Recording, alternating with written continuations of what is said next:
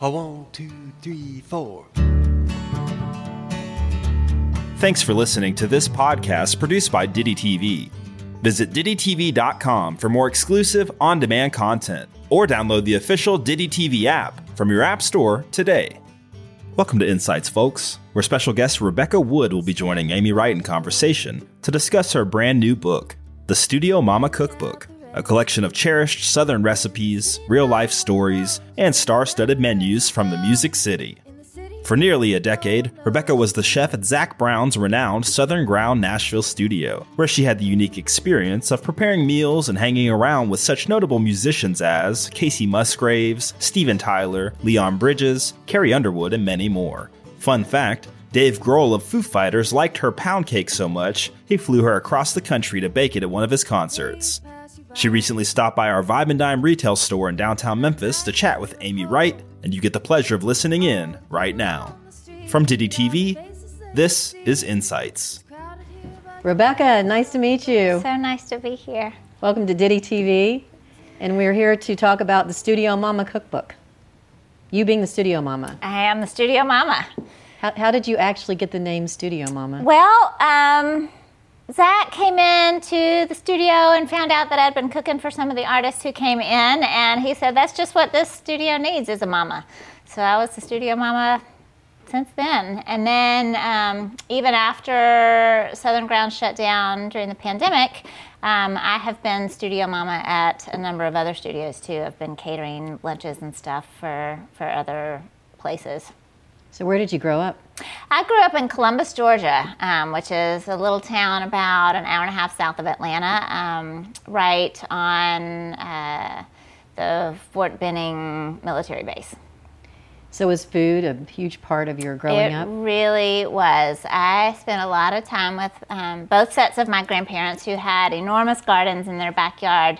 My dad's parents' house backs up to a railroad track, and so there's a big easement between their yard and the railroad tracks, and they turned all of that not only sort of across their backyard, but also sort of across the neighboring properties into this incredible garden space. And they grew corn and okra and all sorts of peas and butter beans. And so we would spend, the summer months in the heat of the Georgia summer sitting on the couch watching movies, shelling peas and... Purple fingers? Yeah, and sore thumbnails from popping those shells open. And then in the fall, they had pecan trees in the backyard, and so we'd go around and kick the leaves out of the way and pick up all the pecans, and my papa would take them to the hardware store and have them cracked. And then we'd, pull all the nut meats out of the shells, and that's part of what our Christmas presents were every year, is we would get, a gallon baggie of shelled pecans. And I didn't really know the value of that until just a few years ago. They had to cut the trees down, and I had to start buying pecans for the first time in my life. They're expensive. They are expensive. It's worth it, but...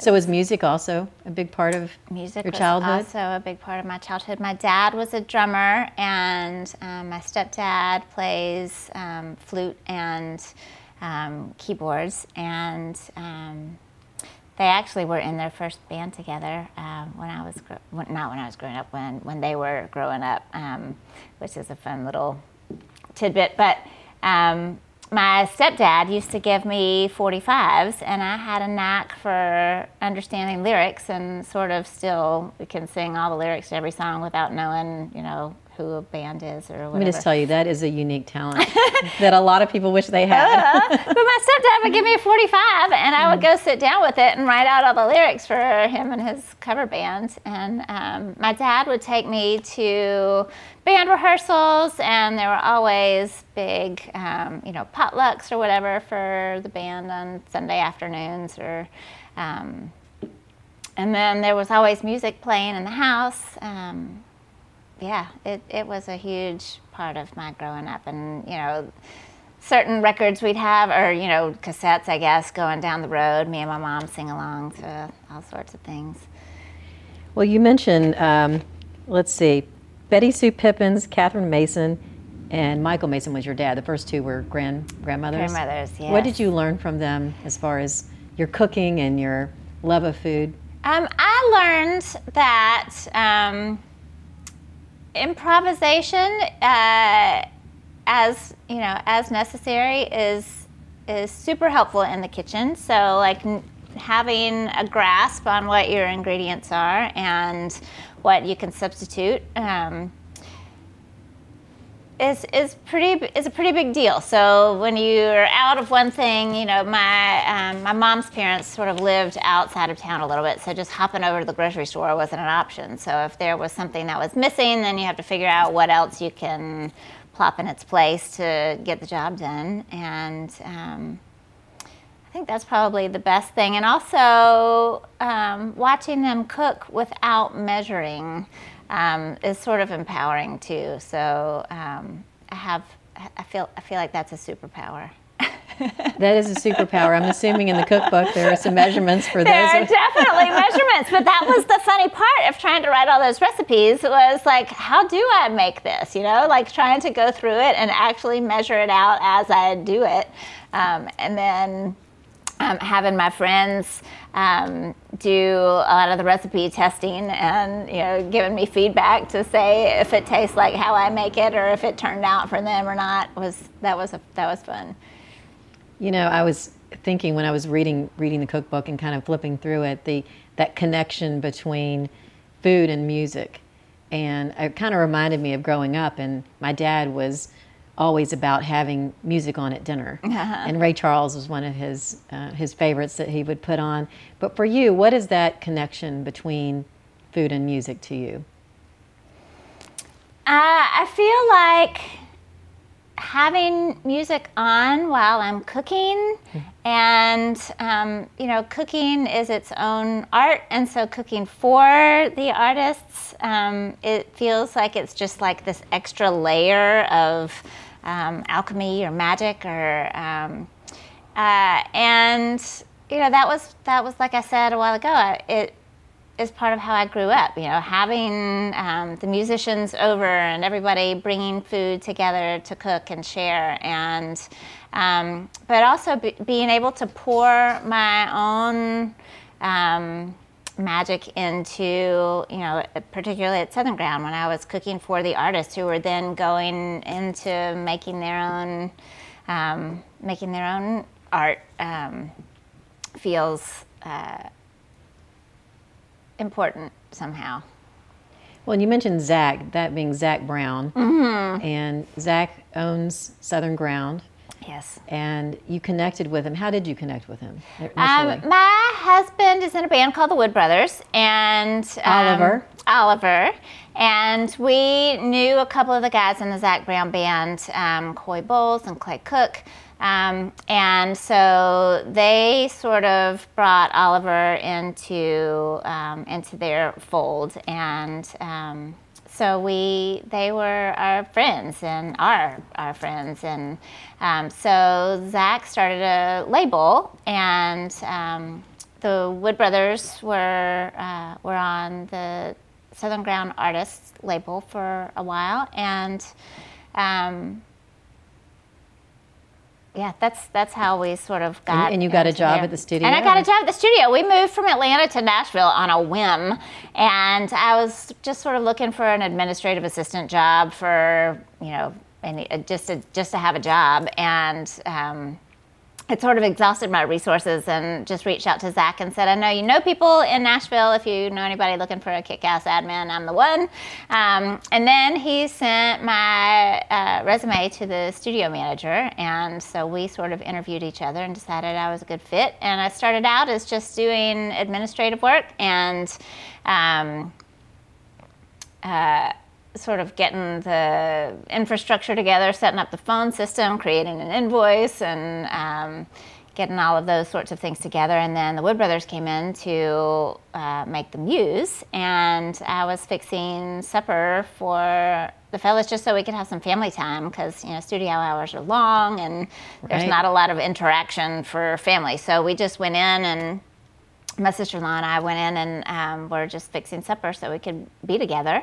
And after that session was over, Matt Mangano was the studio manager at the time and came to me and was like, can we do this for every session? So immediately we went back and sort of revised our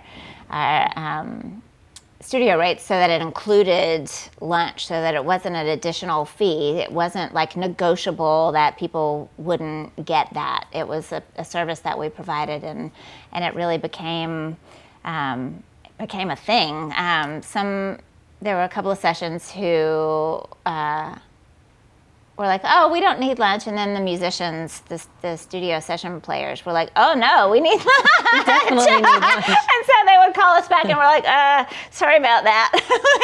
Can we change our mind? Is it too late? No, it's not too late. Well, and the history of the studio I thought was very cool, too, that it had started as a church, and then it had been a couple of other studios where some iconic artists had actually recorded, and then Zac bought it, and then he transformed it again, and he created a nice kitchen. Yeah, in there. It was a beautiful space. It went from like this really sort of gross, dingy basement with there was an office with a keypad on the door, and like there were columns in the basement, and there was like a table that was sort of built around one of the columns as like the lunchroom space, and he ripped out all those walls and put down this gorgeous Mexican tile and these beautiful black granite countertops, and there was a kegerator with a tap like drilled into the granite. It was really a special place. Mm-hmm. So how did you come up with the recipes for the cookbook? I mean, you probably have a lot more recipes than you put in the cookbook. So what was that process like? Yes, there are a lot of recipes, but the process was I kept sort of a log of all of the not all, but a lot of the menus that I created over the years. I had a little notebook where I would jot things down, and I had a whiteboard in the kitchen where I wrote the menu out every day, and so just a collection of snapshots of the whiteboard, and so I put everything into a spreadsheet, and with the artist and the date and the project that they were working on, and then the menu, and so was able to sort things and see what things overlapped, what recipes overlapped, and then write out sort of what made sense to sort of all go together. I would think that cooking for all those artists had to be a little bit crazy in the sense that people have different food tastes, they have dietary requirements. How did you handle that whole, all those differences, and how did you cook for all those different people from that perspective? We sent out forms. There's the setup sheet, so asking the artist or the producer or engineer what instruments they were going to be using, where they were going to set up in the room. There was a diagram of the tracking room where they could write stuff in. And then there was another form that was like a lunch questionnaire. Were there any allergies or dietary restrictions or special diets, or and then there was lunches at 1 o'clock unless you specify otherwise. And so most of the time those forms would come back correctly, and I chose my menu based on what was in season or what I had on hand. I didn't really ask many people what do you want for lunch, because that could get too crazy. So I basically got to cook whatever I wanted to cook within the parameters of what they gave me. Well, I know there are artists like Dave Grohl and Carrie Underwood and Leon Bridges were all coming through the studio. What was one of your favorite stories from those sessions? And it had to be fun just to be there to hear all the music too. Yeah, well, the music, there was I didn't get to hear a lot of music because, they're a lot of times tracking one thing at a time. So you hear the drum track over and over and over, and then you hear the bass track over and over and over, and then there's the guitar solo that's whatever. So I didn't get to hear the whole thing all at once. Put together, right. So it's always sort of a surprise when you hear something on the radio oh, that's how that turned out. But some of my favorite times are when a band came in, because they have their own sort of vibe and their own energy, and they bring this camaraderie and sort of sibling sort of relationship in, And it really, when there's a big band and crew, like with Zac Brown Band and the Foo Fighters, there is just this like energy that just sort of feeds everybody, and you can work these ridiculously long days and not feel it, go to bed and try to sleep, and you're just so pumped that it's hard to sleep and you're ready to get back to it. So tell me a couple of recipes that are your personal favorites out of the cookbook. Well, one that's in there that I struggled with putting in there is my pound cake recipe. It's sort of a prize, and I've kept it secret for a long, long time and hadn't handed it out at all. And so there's a long story in there about where it came from, how it came to me through my family, and I've made it in a number of different flavors. And when Dave Grohl was in doing the Grohl sessions with Zac Brown Band, some of the other chefs worked with me on, we did a smoked mocha pound cake. So I made like this coffee-flavored chocolate pound cake, and then we put it on the big green egg, and sounds amazing. Topped it with macerated strawberries, and it was incredible. So that might be one of my favorite sort of magical moments. And how is the cookbook organized? The cookbook is organized like a normal cookbook by course, I guess. Mm-hmm. There's there's apps and mains and breads and sweets, and a chapter called Slathers and Spreads, which is there's a bacon jam in there and a pesto and honey butter and a couple of other things too. But each recipe has a story associated with an artist that I cooked for at the studio. I think a few of them have just some personal experience in the world, but almost all of them have an artist story, or there's like a little ticket stub on the bottom that has the artist and the menu and the project that they were working on. Very cool. Uh-huh. Well, and when did you decide, hey, I want to make a cookbook out of this? I don't know when I actually said, this is what I'm going to do, but judging by the notes that I kept, I guess I knew that I needed to, it was a special time in history, in that building or whatever, and so I needed to keep tabs. So I have notes from the very first meal that I made there. So this book is for artists and it's for fans. What do you hope the fans take away from the food and the menus that their favorite artists I really love the idea of just sort of getting a sneak peek into something that was a really sort of private place, without it being a tell-all, or, but just getting a sense of what it was like in that basement kitchen, and being with such sweet people who were grateful to eat a good meal, and to be able to nourish themselves through those stories and those recipes.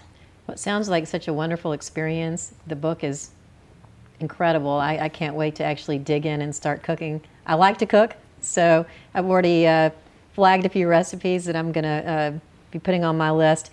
It was a pleasure having you here to talk about the Studio Mama Cookbook, and we wish you the best of luck with it. Thank you so much. I appreciate it. Thanks so much to Rebecca Wood for dropping by the Vibe and Dime to chat with us about her deliciously cool new book. For all of you at home, especially those of you that like food, we recommend you order your copy of the Studio Mama Cookbook now at heartsinthemix.com. That's heartsinthemix.com. From all of us at Ditty TV, thanks again for tuning in today, and we hope to see you again real soon, right here on Insights.